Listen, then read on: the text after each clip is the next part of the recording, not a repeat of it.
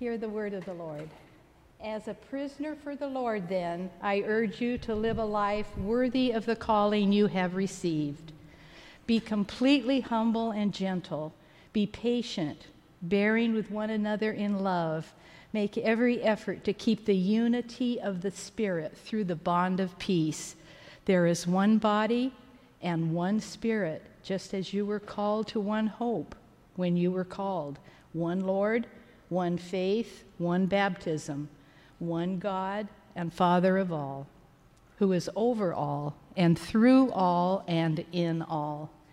But to each one of us grace has been given as Christ appointed it.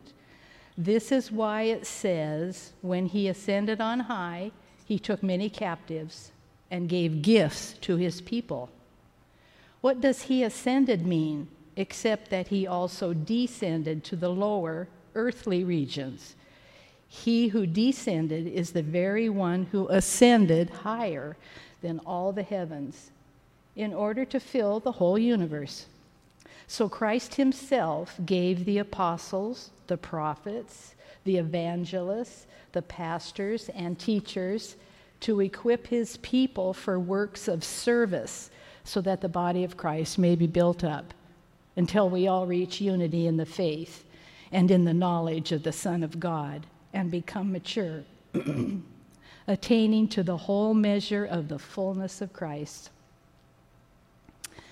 Then we will no longer be infants, tossed back and forth by the waves and blown here and there by every wind of teaching and by the cunning and craftiness of people in their deceitful scheming. Instead, speak the truth in love. We will grow to become in every respect the mature body of him who is the head, that is Christ. From him the whole body, joined and held together by every supporting ligament, grows and builds itself up in love as each part does its work. This is the word of the Lord. We've been in a series, we're at second week in a 3-week series on the church. Last week we talked, and we're breaking it up into First Free Methodist. So last week we talked about what First Church is about and our mission. And then this week we're going to talk about Free Methodism, the denomination that we're a part of, and we're going to hit a lot of stuff, really high-level stuff. And then next week we're going to talk about Methodism and the Wesleyan movement that we're a part of, that's global and been historical, and we'll learn about some things about how we are people of grace as well. So, but today I want to give us a little bit of a roadmap, and this is, if you're a note taker, this would be a really good time to take notes, by the way. I know some of you are students and you're like, I don't want to take another note, but part of this is for those of you who want to kind of hold on to it, or just hold your phone up and take pictures of slides as they come up or something, because I'm going to cover a lot of information, especially at the end of this sermon, really quickly. And we will get through it. We're not going to be here all morning. So one of the things I'm going to do is we're going to talk a little bit about the cultural context of the church today, where we're at culturally. Then we're going to talk about the scripture, if the biblical context, and how that can help us reflect on the culture. And then we're going to look at our denominational context, the historically, and then where we're headed as a denomination within the cultural context and the biblical context that we're learning about. So everybody with me so far? So 3 movements, 3 contexts we're going to talk about. The first one is the cultural context we're in today. Many leaders have been saying this. This isn't a term that I've come up with, but I've heard many church leaders and national leaders, as I've been talking with them or hearing different people speak and things, something that has been termed, that what we've experienced over the past years is what is being called a cultural convulsion. And I thought that's a pretty good way to describe it, isn't it? And does it feel to you like we've been in the midst of a cultural convulsion? Like it's just kind of like we're kind of don't even know how to react anymore. We're not really sure which way things are going. And so it feels that way. Now, this cultural convulsion has obviously impacted the church. And especially one of the terms that we hear about the church today is, you may have heard of the evangelical church, or the term evangelical. The evangelical movement started well before our lifetimes. We have a church historian here. Doug, when do you think I'm going to put you on the spot. When did the evangelical movement start? Depends on how you define it, right? What a professor. Typical professor. Yeah, right. So we got to dig deeper on that, right? Right, professor? So, but the bottom line here is that it started before the Free Methodist movement. Let me put it that way. The evangelical movement existed, and the Free Methodist Church was a part of the evangelical movement in the 1800s, late 1800s. So the word evangelical today is maybe seen negatively, but it's these four emphases in the evangelical movement. The emphasis on conversion, the emphasis on the authority of the Bible, an emphasis on the centrality of the cross and Christ, and then activism that is both missional and social. Missional and social. So those four things made up the evangelical movement historically. The Free Methodist Church was a part of that evangelical movement. It came after, if you look at the evangelical movement as a stream, the Free Methodists were coming into that river, into that movement in the 1800s, right? So that's a little perspective on that. The term evangelical, I know people today who don't even want to be called evangelical. They want to get away from the term because it's been seen so negatively. But really, that's what it means to be evangelical, what I just described. Now, so as I'm hearing from these other leaders, church leaders, nationally known leaders, in what we would call the evangelical church, and some are in different categories, what we're seeing today in the evangelical church is division.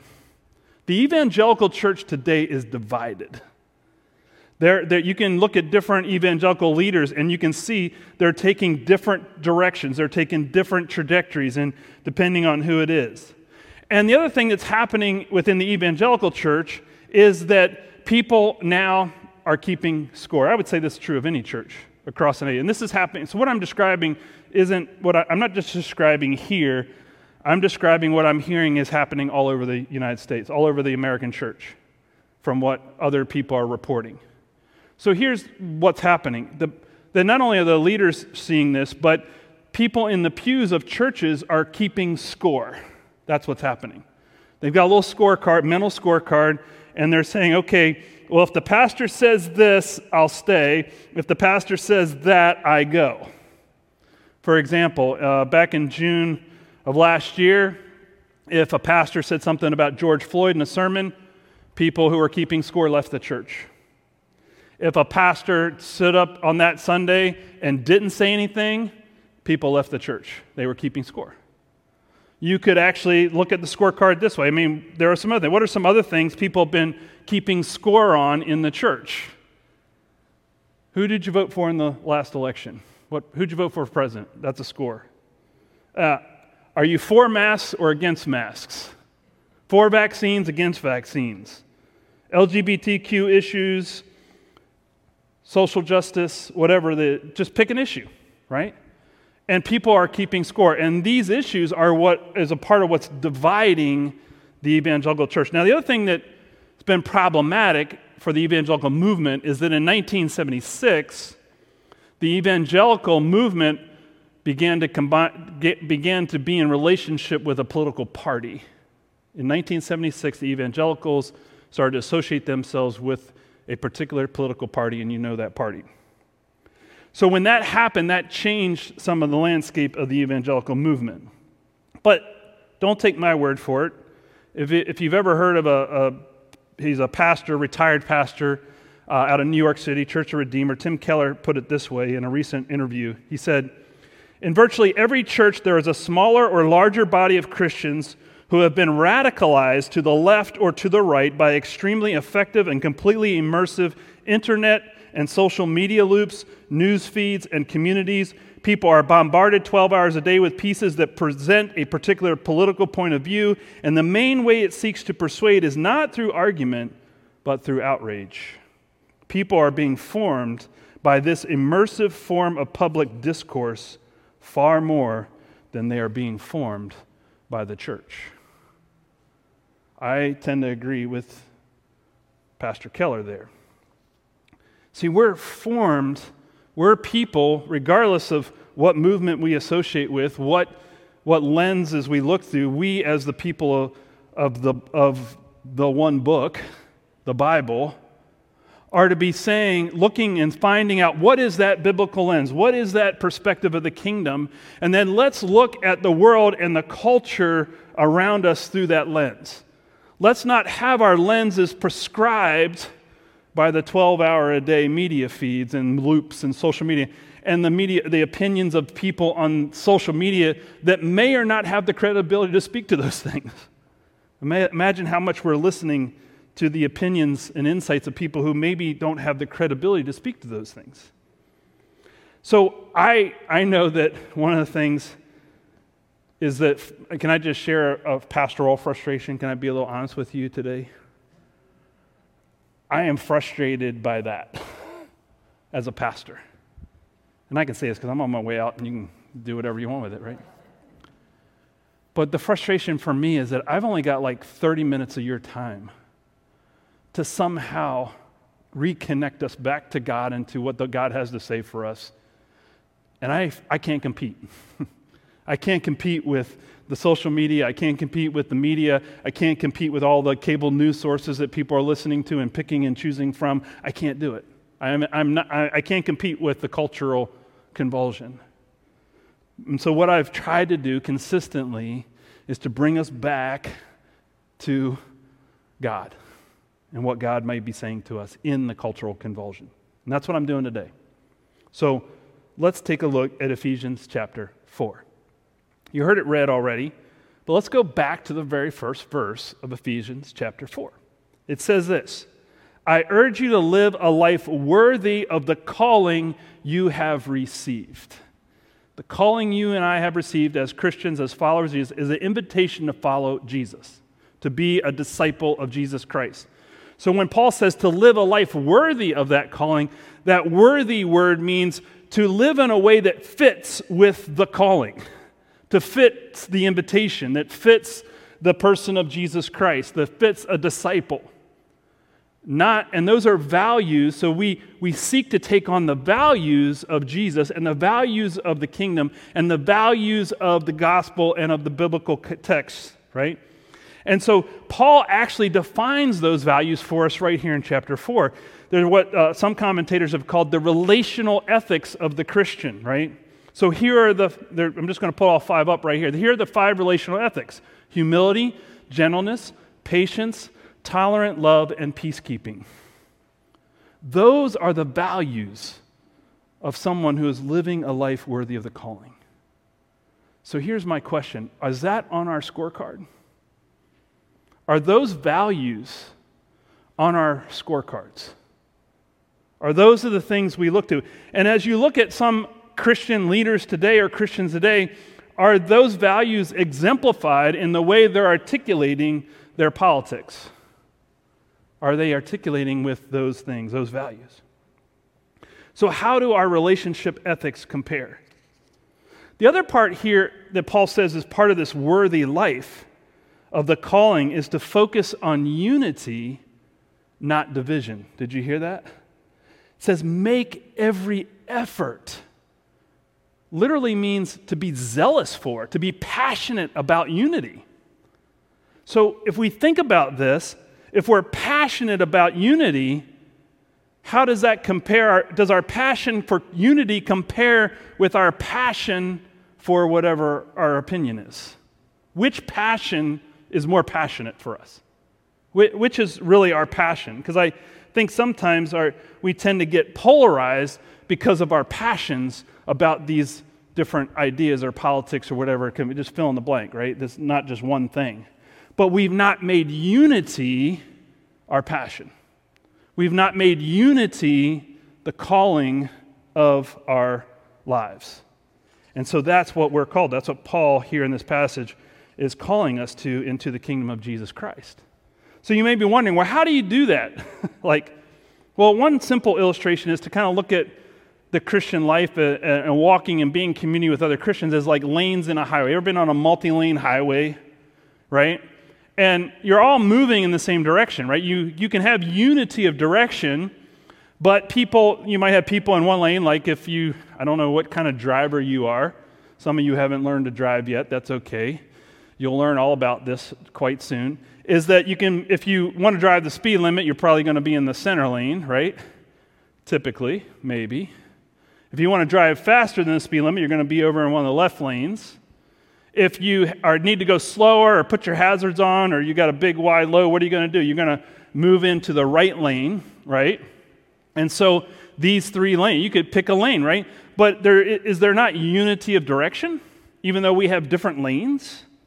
As long as we're not swerving into each other or slamming on our brakes or doing anything or making rude gestures at each other across the lanes, right? Everything moves together, right? And we can move together because we all understand that, hey, yeah, I'm in this lane, you're in that lane, but we can have unity of direction, right? Paul actually lays out what that unity and oneness looks like. And notice that it's what it's built around, right? Paul actually lays these things out. What are we unified around? Where do we share our oneness in the church, in Christianity as followers of Jesus? We have the same body of Christ. We share the same body of Christ. We share the Holy Spirit. We share the same hope. We share the same Lord. We share the same faith. We share the same baptism. We share the same God. So we share all these things. So here's the question. If you know somebody who shares those things with you, you and I can be in unity, right? We can be unified together if we share the same relationship with Jesus, right? We may have our different lanes that we're in, but we're unified. We should be unified in our direction to following Jesus and on mission for Jesus in the world. There's a great Lutheran quote that you may have heard, but it comes from a Lutheran theologian named Rupertus Meldenius. How many people have been reading Rupert lately, right? Anybody? You've been reading Rupert? Good. Rupert says this: in essentials, unity; in non-essentials, liberty; in all things, charity. Right? In essentials, unity; in non-essentials, liberty; in all things, charity. So our unity, our essentials, according to Paul, is the one body, the one Spirit, the one hope, the one Lord, the one faith, the one baptism, the one God, right? Those 7 things. That's unity. So here's a question, kind of bring it home a little bit. I want you to think about a person, a brother or sister in Christ, that voted for you different than in the last election. So just think about that. What is your relationship with them like?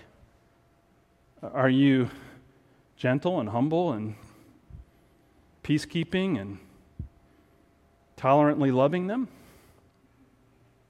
That's the calling. And the call is to unity and to stay in unity with them despite how they voted. And when we allow those things to become greater than our passion and calling in Christ, we have made non-essentials essentials.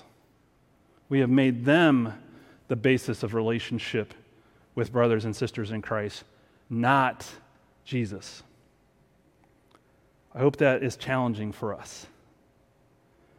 So then Paul says, what is then our role? If we share this unity, if we pursue this unity and we share this faith together and we're on this journey together, we're moving in unified direction, what is our role in that? And he talks about the different gifts given to people of prophets and apostles and teachers and pastors, and one other thing. And he says this, and he says our role really is to build each other up to maturity in love. Speak the truth in love.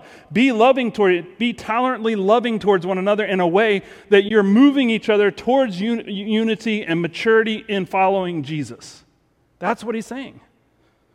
And that's our role in the church. That's our role in being a part of the church, is to actually help move people into maturity. And then he gives them a description of what immaturity looks like. It says in Ephesians 4:14, then we will no longer be infants, tossed back and forth by the waves and blown here and there by every wind of teaching and by the cunning and craftiness of people in their deceitful scheming. Right? And that's part of what we're feeling culturally, is this cultural convulsion where this person says this, and then this person says that, and then this person says this, and then and this person voted here, and this person voted there, and this says this, and this group says this. But nobody's saying, what is God saying? What is God calling? What is Jesus saying we're to do in this cultural context, in this cultural convulsion? And we're to be unified in figuring that out. Not that we all agree. Unity is not agreement.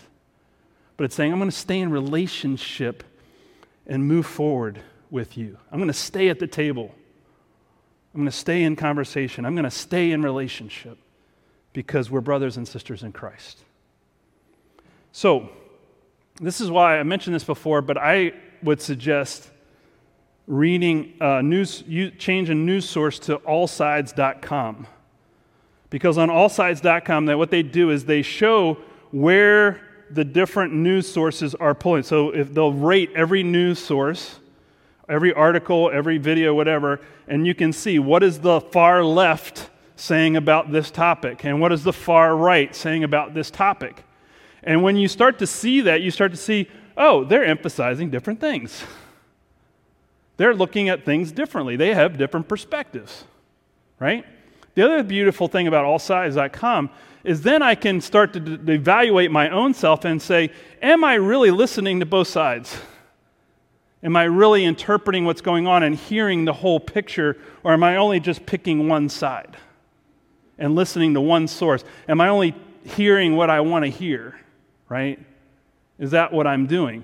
A lot of people, I get reactive, and that's part of reactiveness of our society today is they'll read, and you may have done it. I know I've probably done this.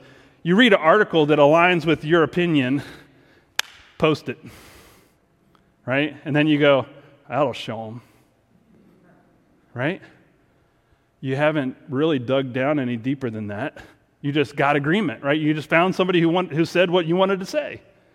And then you pulled it. You didn't dig in to see if their research. I've had this actually happen to me as a pastor. People send me things. I'm like, did you look deeper? Did you dig deeper on this one? Because this is not true. This is false information that you're giving me. And so here's the thing. Anytime you see a statistic or research, somebody say, well, the research says, even me, dig into it. Go find the research. Go find the actual research that was done to get to that point. And if you can't find it, that tells you something, right? So we actually have to be, in some ways, this helps us to really think more critically about what we're feeding ourselves and to really be critical thinkers in terms of our news source, because I think the part of what we're doing is we're listening to whatever news source is of our choice, and we're basing our view of society on that rather than on following Jesus in the kingdom. So, we got a little bit of cultural context. Hopefully I haven't scared you off yet. We got a little bit of the biblical context, and there's more to it. So what's our denominational context? I want to talk about what's the lane, our denomination. So if you think about the Free Methodist Church as one of the lanes on the highway we looked at, here are some things historically that the church has been focused on. And here are what's called the 5 freedoms. You can go find this on the Free Methodist USA website. Here are the 5 freedoms. They come out of our history and our DNA as a movement. Number 1 is the freedom of all races to worship together in unity. So this idea comes from, where do you think the Free Methodists got this idea? Where did it come? Did it come from a political ideology? No, it comes from the Bible. Revelation talks about how one day everybody of every tribe, nation, language will worship together in unity before God. And so the church wanted to be a part of that movement to God's vision for the church. And this was part of the history was during a time period during the Civil War, during a time of civil war in our nation. And B.T. Roberts, the founder of Free Methodism, was an abolitionist. So I want you to put these two words together, historically, and again, Dr. Doug here can correct me. But we were evangelical abolitionists. You don't normally put those two words together, do we? But the Free Methodist movement was an abolitionist movement, and today, I think, to move towards this unity, we need to abolish racism. We need to still practice that and abolish racism in our society. I think that's part of our movement today. Tomorrow's Martin Luther King holiday. How are we responding to that? Juneteenth, when Juneteenth comes around, are we a part of recognizing that and celebrating that because we want to bring races together in unity and in worship together, right? Number 2, freedom of women and men to be treated respectfully and use their gifts equally in the church, in the home, and in the world. Evangelicals have been ordaining women for over 100 years, and I know some people today are still catching up with that. But this has been happening a long time, and I'm still kind of scratching my head, like, what's going on here in this area, right? And we have our opinions, and it's good to discuss them. But as far as our history, B.T. Roberts, in the late 1800s, wrote a book called On Ordaining Women, and believed in the ordination of women in the church at a time when that was not culturally acceptable. So B.T. Roberts was a part of that. In fact, he started thinking about this and talking about this when he was a part of what was now known today as a Methodist Church, or United Methodist Church. He started talking about that with them, I think, historically, and then because of his really outspoken prophetic voice around some of these issues of equality and also during the Civil War, getting away from chattel slavery and being an abolitionist, they kicked him out of the church because of this prophetic voice. And so the Free Methodist Church got started around some of these issues.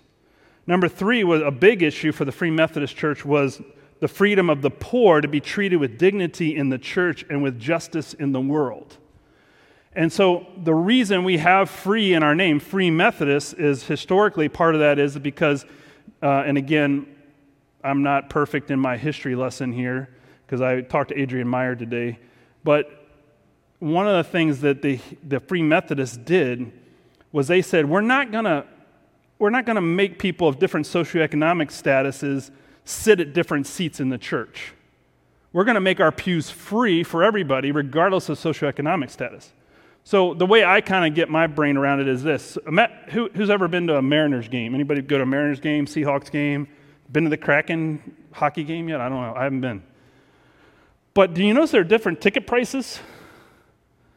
And what are the most expensive? The best seats are the most expensive seats, right? And so if you want to sit in the good seats, you got to have the money. It kind of was that way in the church, that the wealthy people who had the ability to give, they got the best spots in the church seating. And then those who couldn't afford to pay for those seats ended up sitting in the back or in the balconies of the churches because they were poor. And so B.T. Roberts said, we got to get away from this. We need to erase this from our worship. Everybody can sit where they want and worship together regardless of socioeconomic status. Number 4 is the freedom of the laity and the clergy to be given equal authority in decision-making positions within the church. We have a leadership team made up of lay people, chaired by a lay person, which was a decision that this specific church made. And then number 5, here's the one I think we need to work on, historical, that we need to work on today, is the freedom of the Holy Spirit to inspire worship. Freedom of the Holy Spirit to inspire worship. I could work on this. I think our church could work on this one, that historically we were a part of a holiness movement and listening to the Holy Spirit and how the Holy Spirit was guiding us. And so I think that's an area for growth for me for sure. So that's where the church has been rooted and created. Then our bishops came out with what's called the Free Methodist Way, another 5. They like the number 5 in the Free Methodist Church, by the way. So the Free Methodist Way for the future, as we move forward into and out of this cultural convulsion, here are the things they're pointing us to. First one is life-giving holiness. We've been a holiness movement in the past, and starting to see holiness not as a burden or as a expectation as much as how does holiness help me grow in growing to maturity in Christ, as part of what Paul talked about in chapter 4. So holiness is to be life-giving to us and lead us into the abundant life in Christ. The second one is love-driven justice, that we're to love God the love of God is driving our justice, that the love of God is making us seek justice for others because people matter to God. God loves them. They're created, everyone's created in the image of God, but people who are in injustice, we want to help bring about justice because they matter to God. God cares for them and they have value and worth. And so our focus is on bringing justice in love to people. The next one is Christ-compelled multiplication. We are relational in our discipleship, meaning that part of our role as disciples is to make other disciples. It's not to end with us. We're actually to be helping other people follow Jesus and inviting other people to follow Jesus, and part of that multiplying our discipleship. The next one and the fourth one is cross-cultural collaboration. That we come across, we bring unity. Actually, unity will only come if we work towards racial reconciliation. If we don't work on racial reconciliation, it's going to be hard for us to have unity and to have cross-cultural collaboration as equal partners coming together to work together in ministry and in the kingdom together in a unified manner. And then the fifth one is still this rootedness in God-given revelation, this rootedness holding unswervingly to the Bible as the inspired word of God and lens through which we approach culture. So that's the movement. That's the lane that our bishops are pointing us to. So hopefully you got a little bit of historical Free Methodism, a little bit of where the Free Methodism is headed in the future, and that this call by Paul in the Bible towards unity and Christian maturity. So I realize I've thrown a lot at you this morning. Did you get it all? If you didn't get it all, it's fine. Just pick one thing. Take it with you. But I thought I'd share just one story, because you know I like stories. I was in a church, and I mentioned this story to some people, but I was in a church, and I sat up. I used to sit up on the stage at this church in what I call the throne chair.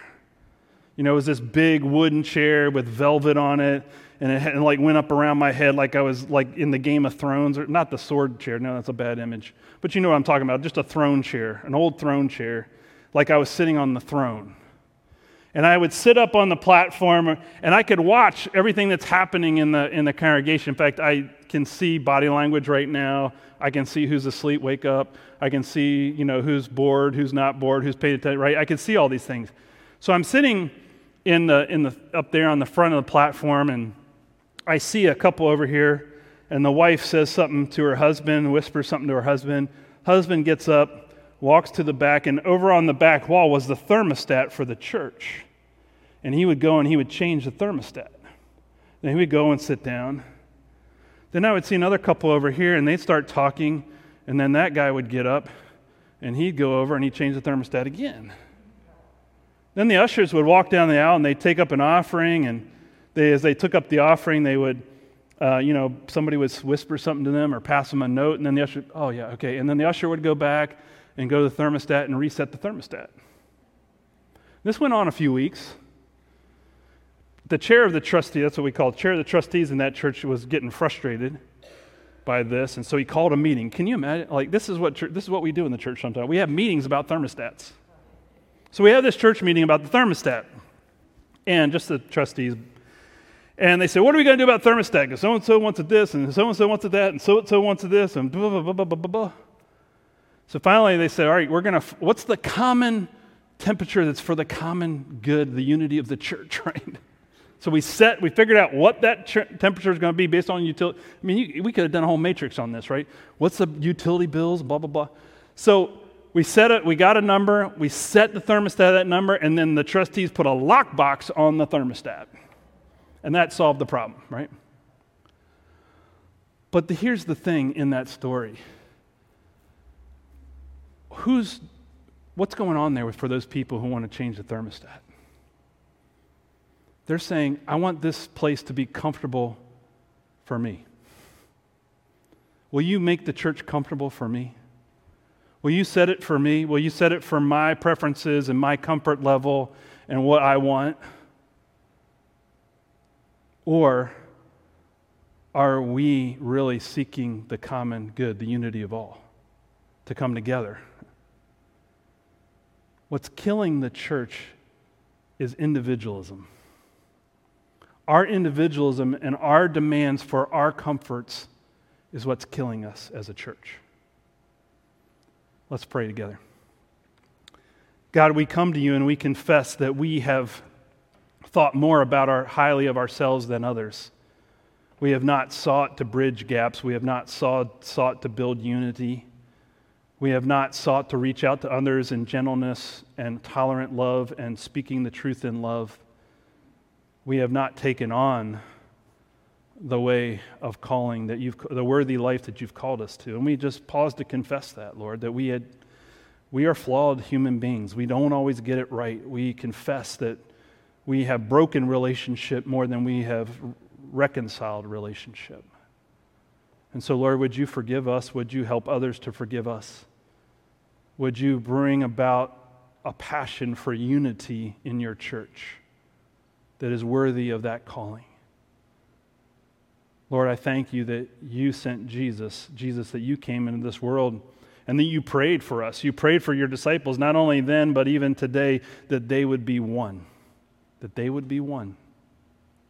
You prayed for our oneness. You prayed for our unity. Regardless of status, background, ethnicity, race, political ideology, opinions, you prayed that we'd be one. And one of the things that we know unifies us here today is this table of grace, that we all are receivers of your grace. We are all under one Lord, one faith, one baptism, one God of all. And we are brothers and sisters in Christ. And we pray that you would show us that, you would reveal that to us today, that we are brothers and sisters in Christ above all. So, Lord, pour out your Holy Spirit on us together today. Pour out your Holy Spirit on these gifts of bread and cup. Pour out your Holy Spirit on this table as we come to it, that we will be your people, forgiven, grace-filled, love-filled people of God. And we pray together that prayer that you taught us to pray together. Our Father, who art in heaven, hallowed be thy name. Thy kingdom come, thy will be done, on earth as it is in heaven. Give us this day our daily bread, and forgive us our debts as we forgive our debtors. And lead us not to temptation, but deliver us from evil. For thine is the kingdom and the power and the glory forever and ever.